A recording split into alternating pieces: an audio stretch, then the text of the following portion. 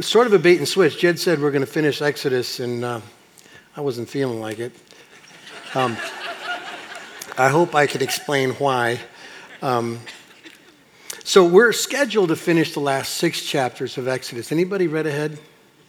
A couple of you. Do you know why? Okay, maybe you know why.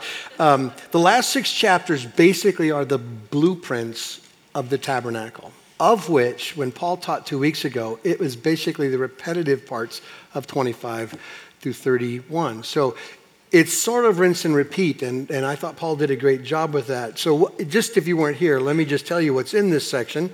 There are Sabbath regulations. There is how to build the ark, how to build the table, the lampstand, the altars, the bronze basin, the courtyard, all the materials to be used and when to drag it out and use it. So that's sort of what's in these 6 chapters. There's stuff to be said, certainly, but I think Paul did a pretty good job 2 weeks ago. And so here's what I plan to do. I want to take a little bit of a turn, and I want to finish with looking at what God is really up to with the tabernacle, sort of a little bit like what Paul did a couple weeks ago. But I don't want to just totally neglect the 6 chapters. To be honest, when I was reading it going, is there anything that I could wring out of this to make a 30-minute who cares sermon?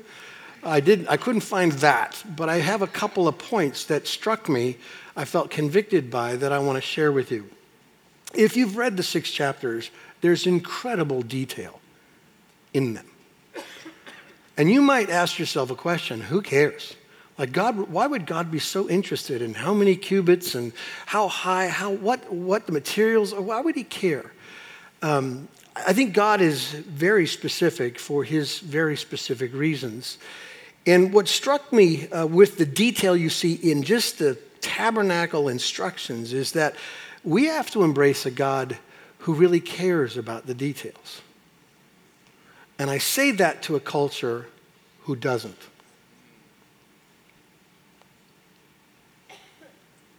We don't care. A world that has gone jello soft on truth. Like every man for himself, everyone does what's right in his own eyes. Whatever's true for you is true for you. You can look at what is declared to be the authority, the word of God, established forever, and say, maybe not for me, not this time. He meant something else.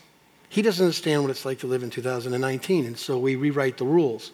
Let me just tell you that the details matter, and that we should embrace the details because they matter to God. Take it away for a second from the instructions on the tabernacle. Hard to maybe really put that in a value system for us. But if I said to you, God cares about all the details of your life and all the ways in which his commandments have affected or should affect your life, then maybe you would care.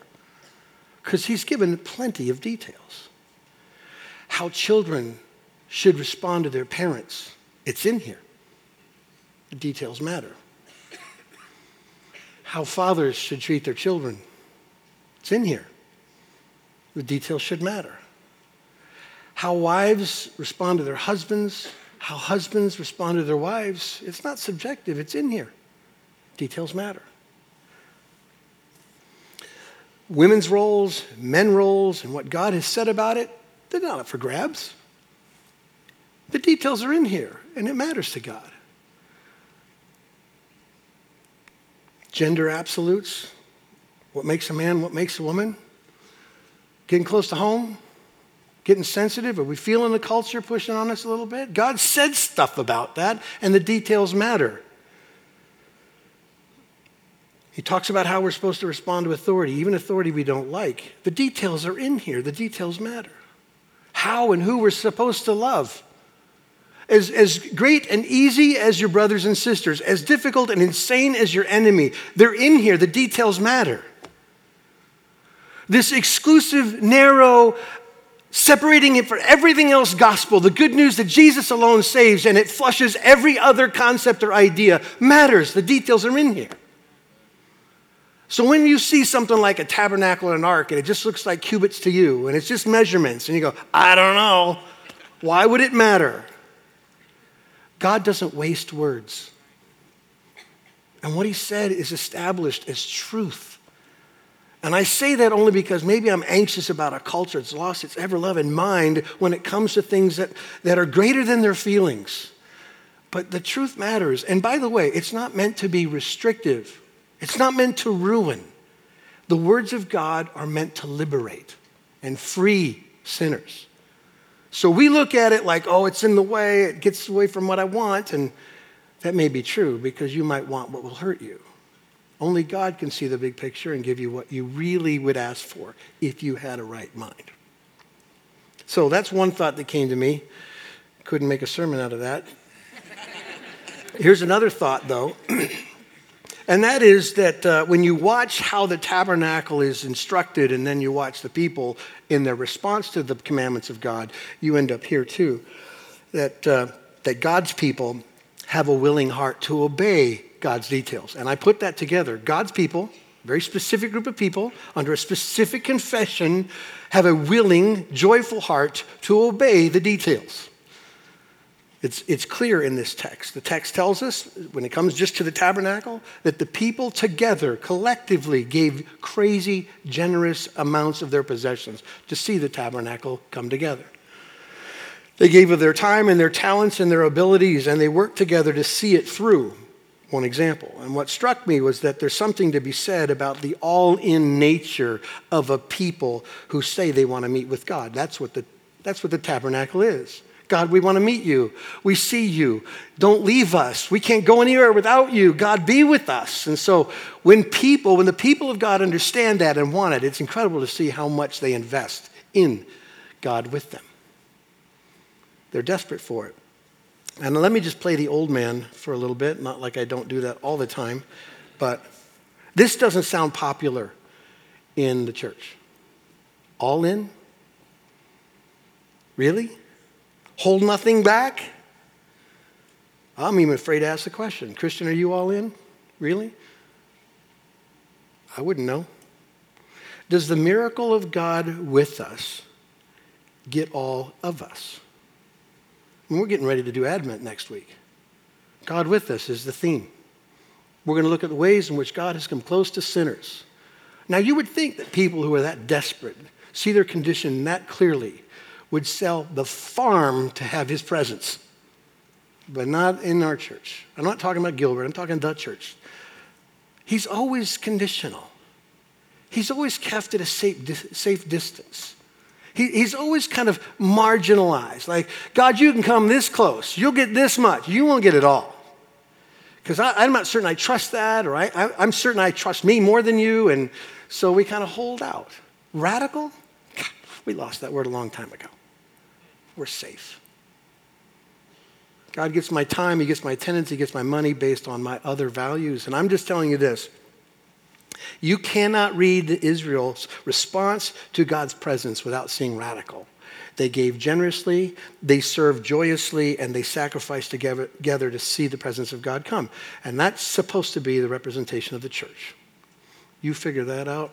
Wherever the Holy Spirit is bringing that on you, that's on you. And that was what I gleaned out of those 6 chapters. Now let's move on to what I'm going to say.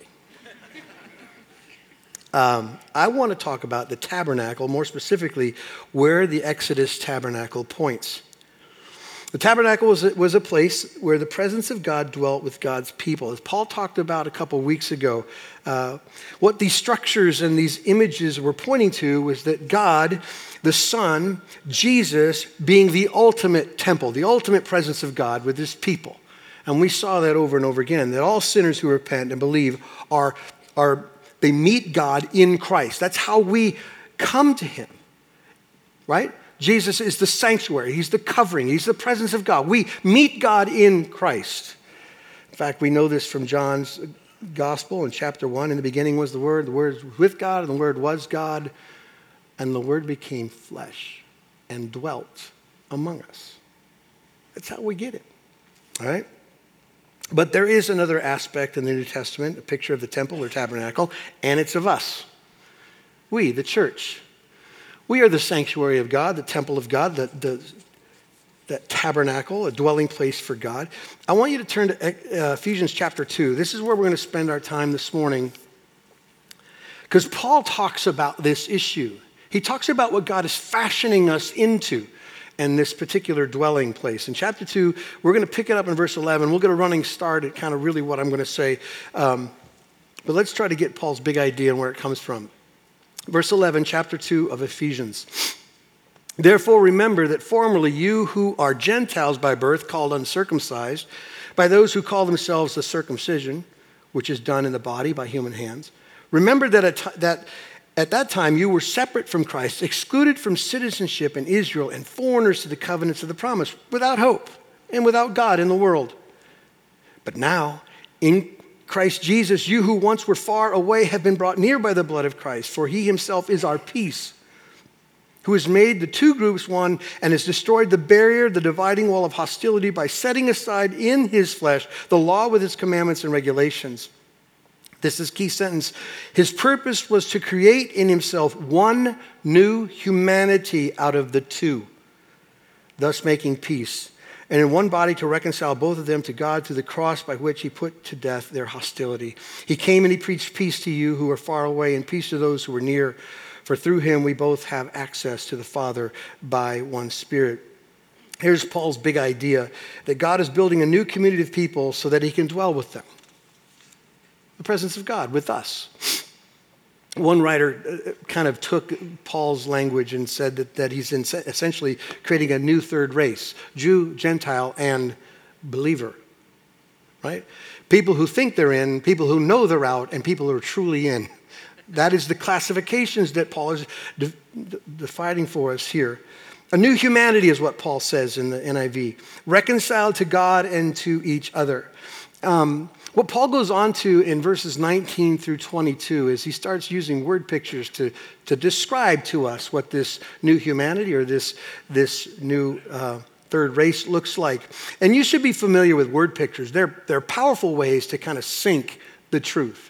Jesus was great at word pictures when he said, you are the light of the world. Go put your light out there. And you kind of in your mind, oh, wow, I'm supposed to shine this everywhere. Lights don't shut off, they just shine. Jesus said of himself that he is the bread of life. He's the good shepherd, and you can just unpack the illustrations of all that. Paul, when he was preaching, would talk about the Christian life and the journey of the Christian life and the struggle of the Christian life in athletic terms. I box in such a way, I run in such a way, and so it kind of paints this endurance and hard work part of transformation and sanctification, and we all kind of know that. Well, here Paul uses three particular word pictures to describe this new humanity. One is a country, two is a family, and three is a building. That's how it lays out for us here. All of it to describe us, the church. So first of all, who we are in Christ, we belong to a new country. Verse 19, consequently, you no longer are foreigners and strangers, but fellow citizens with God's people. We're fellow citizens. No longer foreigners and strangers. The ESV says aliens, but you get the point. It paints a clear picture of what it's like to be outside of Christ. Maybe we don't use this language, but foreigner and stranger or alien is a good picture. Most people outside of Christ wouldn't use that language because they don't know what outside really means. You need perspective to know what it's like. And those of us who are saved look back and go, oh, wow. I was way outside of this, right? We understand that. To be a stranger is to not belong. To watch something going on over there and not be invited in, or not feel like you fit, or have no clue. I've told you this before. I grew up in a pastor's home, missionary home, or whatever, and we were always moving. It felt like we're always moving. But my first 10 years of life, I grew up in West Texas. You know when a kid develops his accent, right? First 10 years, and it was thick on me. I sounded like Amarillo, all right? And then we moved to New Mexico. And when we got to New Mexico, one of these was not like the others. I'm just saying, everyone knew I was the stranger. I couldn't say hello without them knowing, well, he's one of them. I wasn't ostracized, but it was clearly, hey, us and them. We knew that. To be a foreigner is even a more intense idea. It's to be in a place you don't belong with no rights and no privileges. You got nothing. And what Paul is saying here in a spiritual sense before Christ, we are all strangers. We don't belong. We have no rights with the kingdom, no privileges. We don't know the king or what he would do or how good he is. We don't know anything. We're strangers. And as in foreigners, it's even more intense. We don't understand God. In fact, the text tells us this. To those outside, that's not its language, but to those who are perishing, the good news is foolishness. That's what it's like to be a foreigner, to hear something like Jesus saves sinners, and it comes by grace, by faith alone, and you can go, what stupid. What a joke. Jesus is a restrictor, not a savior. And that's what we do without help. We need divine intervention, but that's where we are, foreigners and strangers. The promises of the kingdom don't apply to me, and all truth goes right over my head. I don't get it. That's what it's like to be in that condition. But Paul says that is no longer the way it is. It's not like that anymore for those of us who are in Christ. We are now citizens with his people and with God. And being a citizen means something. There are certain privileges, rights, and protection and authority that apply to our life now. It's the king. We serve him. Martin Lloyd-Jones said it perfectly, I think. He said, we no longer live on a passport. We now have a birth certificate, which paints the perfect picture. It's different. You're brought so much closer with that birth certificate, right? Your DNA, your spiritual DNA is connected to your maker. That's us now. In Christ, we have become, as Paul says, now this new third race. A church is a group of people, of all kinds of weird people. You know that, right? Look to your left, look to your right, and welcome the weird people. We're all weird people. Different stripes, different colors, different backgrounds, different weaknesses, different problems, different trouble, different color. But God has taken the mess and formed one new humanity out of that mess, and they all share one particular perspective. Jesus is king. He's worth everything. We are sharing the experience of forgiveness and salvation and love because of Christ, and we have now as a common people a new language. We don't talk like we used to talk. We have new commitments, new loyalties, new goals, new affections, a new family. I mean, there's everything brand new to being the new humanity. It's exactly what Peter said in 1 Peter 2.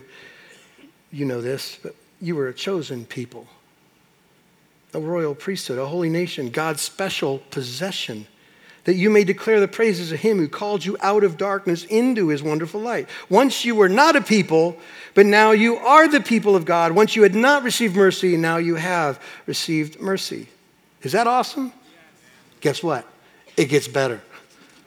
Not only are you not just a country, you're a new people, a new civilization, you are now belonging to a new family. Verse 19. He goes on to say, consequently, you are no longer foreigners and strangers, but fellow citizens with God's people and also members of his household. Being a fellow citizen is pretty great, but to be a family is far, far better. Kind of blows up the whole stranger and foreigner thing when you're family. The text makes it plain that we have the same Father. We share the same position as children. That's exactly what Paul says in Romans chapter 8. Let me remind you, for those who are led by the Spirit of God are the children of God. The Spirit you receive does not make you slaves so that you will live in fear again. Rather, the Spirit you receive brought about your adoption to sonship, and by him we cry what? What does that mean? Daddy. I love it. The Spirit himself testifies with our spirit that we are God's children. Now, if we are children, then we're heirs, heirs of God and co-heirs with Christ, if indeed we share in his sufferings in order that we may also share in his glory. Paul says we have the same inheritance, the same intimacy to the Father. If you go on to look at his writings, even to Timothy, the young pastor, he describes us as brothers and sisters, emphatically. We belong to each other. I just went home to see my dad, and I saw my brother. I'm closer to most of you than I am my brother. Just saying. That's a spiritual reality, and it's a felt experience. And a lot of us know what that's like. Someone once said that as God's children, we outrank everybody in God's kingdom. Like everybody is under his kingdom, whether they want it or know it or not. But we outrank everybody as God's kids. I found a picture that kind of paints that. I've shown it to you before, but look at this. You could put a subtitle under there, yeah, he's your president, but he's my daddy. You get the point? Yeah, he's everybody's God, whether you believe it or not, but he's our Father. He knows us. He loves us. His plans are good for us. All of his promises apply to us. No condemnation and no separation from God. Holding on to us, caring for us, giving us what we need. That's our dad. In fact, that's what John says, 1 John 3. See how great the love of the Father is that he lavished on us, that we should be called the what? Children of God. And that's exactly what we are. That's what the text says. And he cares for us like the best dad ever. Whatever troubles us moves him. Peter says, cast your cares. Why? Why should I bother casting my cares on the Father? Because he cares for you. It's real. Let me give you another thought about this family relationship. You can be who you are. No faking, no pretending, no posturing, no insecurity. Fully known and fully loved as children of God. Let me put it in a way that really makes sense. In my house, if you're going to be comfortable and part of the family, you can lay around in your fat pants, and it's okay. Do you understand what I'm saying? You know the ones you don't want to be seeing in and you don't want to answer the door in? Those pants. Spiritually speaking, church, you can lay around in your fat pants in this family. God already knows. He knows the chinks and the weaknesses. He knows the struggles and he knows the fear. He knows the insecurities. He knows the whole story, and he loves you, and he's providing for you.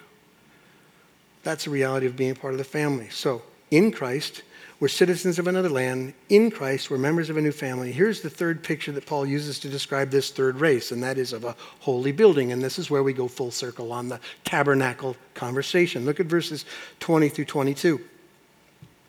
Well, let's back up to verse 19. Consequently, you are no longer foreigners and strangers, but fellow citizens with God's people and also members of his household, built on the foundation of the apostles and prophets, with Christ Jesus himself as the chief cornerstone. In him, the whole building is joined together and rises to become a holy what? Temple in the Lord. And in him, you two are being built together to become a dwelling in which God lives by his Spirit. A long, long time ago, back in the early 80s, I worked as a laborer for a bricklayer. And you just make mortar and move brick and set up scaffold. That's what you do. And I watched a lot of bricklayers back then, but it's interesting to me that the way buildings were built back then are the exact same way they're built today. Techniques haven't changed. There are three things that are always a part of a great solid building built out of stone or brick. Good foundations, good cornerstones, right? And good building blocks. That's what's always a part of this. And Paul says the same thing about this building we are being built into. He says that this new community has a foundation as well. Verse 20 says it. Built on the foundation of the apostles and prophets. What Paul's referring to there is God's truth, God's word. The role the apostles and the prophets took in the early church was to communicate what God thought and said to the church. Before there was ever this canon we call the Bible and we carry around the precision of all this, they were the ones speaking truth to the church. You understand? The foundation is God's truth. That's what he's talking about here. This new foundation. This holy community is not only built on the Word of God, but it's also has a perfect cornerstone. And Paul says that Christ Jesus himself is the chief cornerstone. Perhaps you already know this, and it may be even intuitive to you, but cornerstone to a building is what makes it true. Cornerstone to a building is what makes it plumb or straight or safe or strong or reliable. Without a good cornerstone, you're in trouble. The whole building's in trouble. The cornerstone is what decided the building. In fact, all other stones had to be adjusted to the cornerstone because the cornerstone was the standard. Are you getting the point? In Christ, who is our cornerstone, all of us have to adjust our lives to his. He sets the standard for our life. Jesus is that cornerstone. Jesus is that and much, much more to us. Just as a sampling of what the text tells us, you know these verses. Jesus is true. He said of himself in John 14, I am the way and the truth and the life, and no man comes to the Father except through me. He is absolutely the plumb of this whole thing. He is safe. Colossians 3, our lives are hidden with Christ in God. A covering, a shelter. He's safe. He is straight. Acts 4 says, salvation is found in no other name under heaven. For there is no other name other than Jesus. Proverbs 18 says he's strong. The name of the Lord is a strong tower, and the righteous run to it and are safe. Everywhere you see the depiction of Jesus, he is the definition of what it is to be the cornerstone. Let me make this point in case it doesn't just dawn on you. This holy building that God is building isn't strong because of its leaders or its numbers. This holy building is not strong because of its history or its mission. It's not strong because of its impact. Let's just pretend that all that is as good as you could possibly get. It's still not strong because of the responses to the cornerstone. It's strong because of Jesus. Period. He alone gets the glory for this. And let me just make this point that God's putting it on me right now. Some of you have experienced church in a very disappointing way. And you're holding out on God because man has disappointed you. What are you thinking? What all God did by giving you a bad experience is expose your idolatry that you wanted something more than just Jesus to be your strength. Nobody wants to fail you. And I trust even these people who do, that they're feeling massive regret and sin. They're just sinners. I told you last week, or 2 weeks ago, we're all chuckleheads. That's just true. But if you're holding out on God because you've got too much faith in the system, you're dead wrong. It isn't strong for any other reason but Jesus, the chief cornerstone. Somebody say amen to that. Amen. All right. There is something else that's a part of this holy building that's not stated in specifics, but it should be obvious to us. And that is this new community, this new building involves us, the saints, all right? Or if you're just going to continue Paul's metaphor here, the holy building needs stones, okay? In fact, again, verse 21 and 22, he says, built on a foundation, or back up, verse 21. In him, the whole building is joined together and rises to become a holy temple in the Lord. And in him, you two are being built together to become a dwelling in which God lives by his Spirit. This holy temple, his church, his people are mortared together with Christ. We're built in Christ together. One writer kind of just took that thought and ran with it and said, what are the ways in which we see the application of that truth? That we are many parts of part of this holy dwelling. And he made, I think, some poignant thoughts, and I'll just repeat them. One of them he said was that you got to understand that it's the master builder who selects the stones. In other words, embrace sovereignty. God picks what he puts in his building. It's clear throughout all the biblical narratives, Ephesians and Romans and on, that God is the sovereign one. He does the work. It's also true that the stones are all placed in position to Jesus Christ, the cornerstone, which I said before. We get our perspective from him. We get our standard from him. We get our life from him. He is the beginning and the end, right there. And so this building has no hope without Jesus. The stones are all different shapes and sizes, different colors, different gifts, different abilities, different placements. And it's the chief builder who picks the varieties and makes something beautiful out of it. It should be obvious to us that the stones are all linked together to one another. You can't read your New Testament to not see that every author suggests there's a deep, deep connection between us. The one another's are all over it. How we pray for each other, encourage one another, build one another up, confront each other about sin, hang with each other. Somehow in God's sovereign plan, this holy building means we're connected. And that flies in the face of a culture that says every man for himself, right? I got something to say, but I won't say it. Let me just suggest to you that when a holy building's built, you don't notice the stones. The buildings fit in the building to bring glory to the structure. Here's what's amazing. He can take us, as messy as we are, form us together into one new man, one new building, and he will get the glory from it. Don't be confused where your placement is. We're reflections of that glory. And then I would remind you always that you are just one dot on a giant map of this building. This building God's been building from the very beginning of time. It's a big building. It's got lots of people. There are people all over the world right now, brothers and sisters in Christ, who are part of the building, and you don't even know their names. It's a big building. Don't forget that. Let me add one more thought, and then I got a couple so whats. Stones are just stones unless God makes them live. This is exactly what Peter says. As you come to him, the living stone, rejected by humans, but chosen by God and precious to him, you also, like living stones, are being built into a spiritual house to be a holy priesthood, offering spiritual sacrifices acceptable to God through Jesus Christ. Living stones. Transformation. We'll talk about that in a second. Let me give you a couple so whats. I think you need to rejoice in your redemption this morning, church.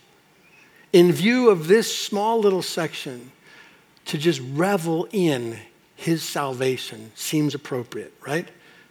It seems like the right thing. Because if you begin in Ephesians, at the very beginning, Paul graciously gives us the horrible news that we're dead in our transgressions and sins, unresponsive to God. We want nothing to do with him, separate from Christ, without hope and without God. It can't get worse than that. And then he says, verse 19, consequently, you no longer. That phrase actually indicates a complete and permanent action. No longer are you dead. No longer are you separate. No longer are you on the outside. You've been brought on the inside. Right? The fact of the matter is this, that we all should still be dead and without hope, but God, who is rich in mercy, right? Full of grace, and for his own good pleasure, reached into the mud pit and drug us out and put on us the robes of his son and gave us the inheritance of the kingdom. And he'll never forget that promise. So maybe we should rejoice that we are no longer what we used to be, and we're everything that he's died to make us to be. Yeah. One last little so what. Not just rejoice in your redemption, rejoice in your sanctification. Verse 22, it says, in him you two are being built, present tense, being built together to become a dwelling, a sanctuary, a tabernacle, a temple in which God lives by his Spirit. In other words, we're being transformed. How does that happen? This goes back to 1983, I think. I was building a seawall at Lake Geneva, Wisconsin in November. All right? There's got to be a star in heaven for that. I don't know. And we were making it out of the stones you found around the lake. And there's some stones like this and some stones, but real stones, right? The waves are crashing in and we're trying to mix mortar and put this thing together. But the bricklayers would never just take a stone and force it into the wall. They'd take out their brick hammer and they'd look at the stone, they'd look at the wall and they go tink, tink, tink, tink, tink, tink. And once it was the right shape, it went into the wall. Anybody ever seen that before? Yeah. Okay. That's exactly how it happens for us. God chips away at our life and he doesn't stop until we're the perfect shape for the building that he's building. He doesn't quit. And I know human nature, like, Lord, quit. Just quit. Take me as I am. Stick me in and don't work on me. But that is not his promise. His promise is to shape us into his image and to work on it. And let me just tell you what you already know. It's never over. Get used to the chipping hammer. It never goes away. Took all of my sons to Aurora, Illinois last week to see my dad. I've told you this story before. My dad lives in assisted care. My mom lives in a hospital. She's not here, okay? She's a zombie, as sad as that is to say. My dad goes up and down an elevator, a high rise. He lives alone, and he navigates across the parking lot three times a day. I'm going to cry. This is stupid. And he strokes her cheeks, and he says he loves her, and she doesn't know. She didn't know anything. Then he gets back in his chair, and he goes back across the parking lot, back to his room to live alone. And he would say it's crazy. The whole place is crazy. And then he said, my boys were picking his brain, like, what did you learn? They're telling stories and all sorts of stuff. And he said, here's what I know. He's 85. He's a pastor, was a pastor. He says, I realize I'm much more worse of a sinner than I ever thought possible. And I said, are you crazy? How can you sin in this place? There's nothing to do. No TV, you're alone, you just got a chair and a cane. What could you possibly be doing in this building by yourself? There's nobody to talk to. And you know what we're talking about, don't you? The sin goes so much deeper than out there. It's the flesh. And my guess is that my dad, wheeling down to my mom every once in a while, finds impatience and bitterness. He didn't show it. He's a pretty good dude, I'm telling you. But I got to believe every once in a while, he's running out of hope. And he wants to quit.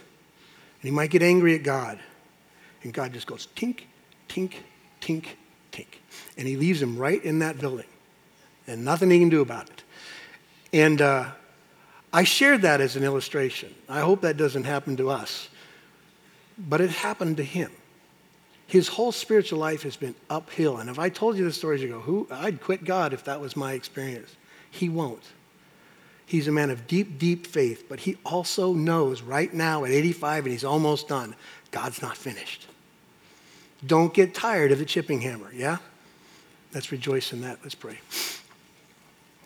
God, thank you for the reminder of what you're doing with us, that you've put us together by your grace and by your power to belong in this new community, as this new family and this new building where your presence can dwell. God, we know we're the problem.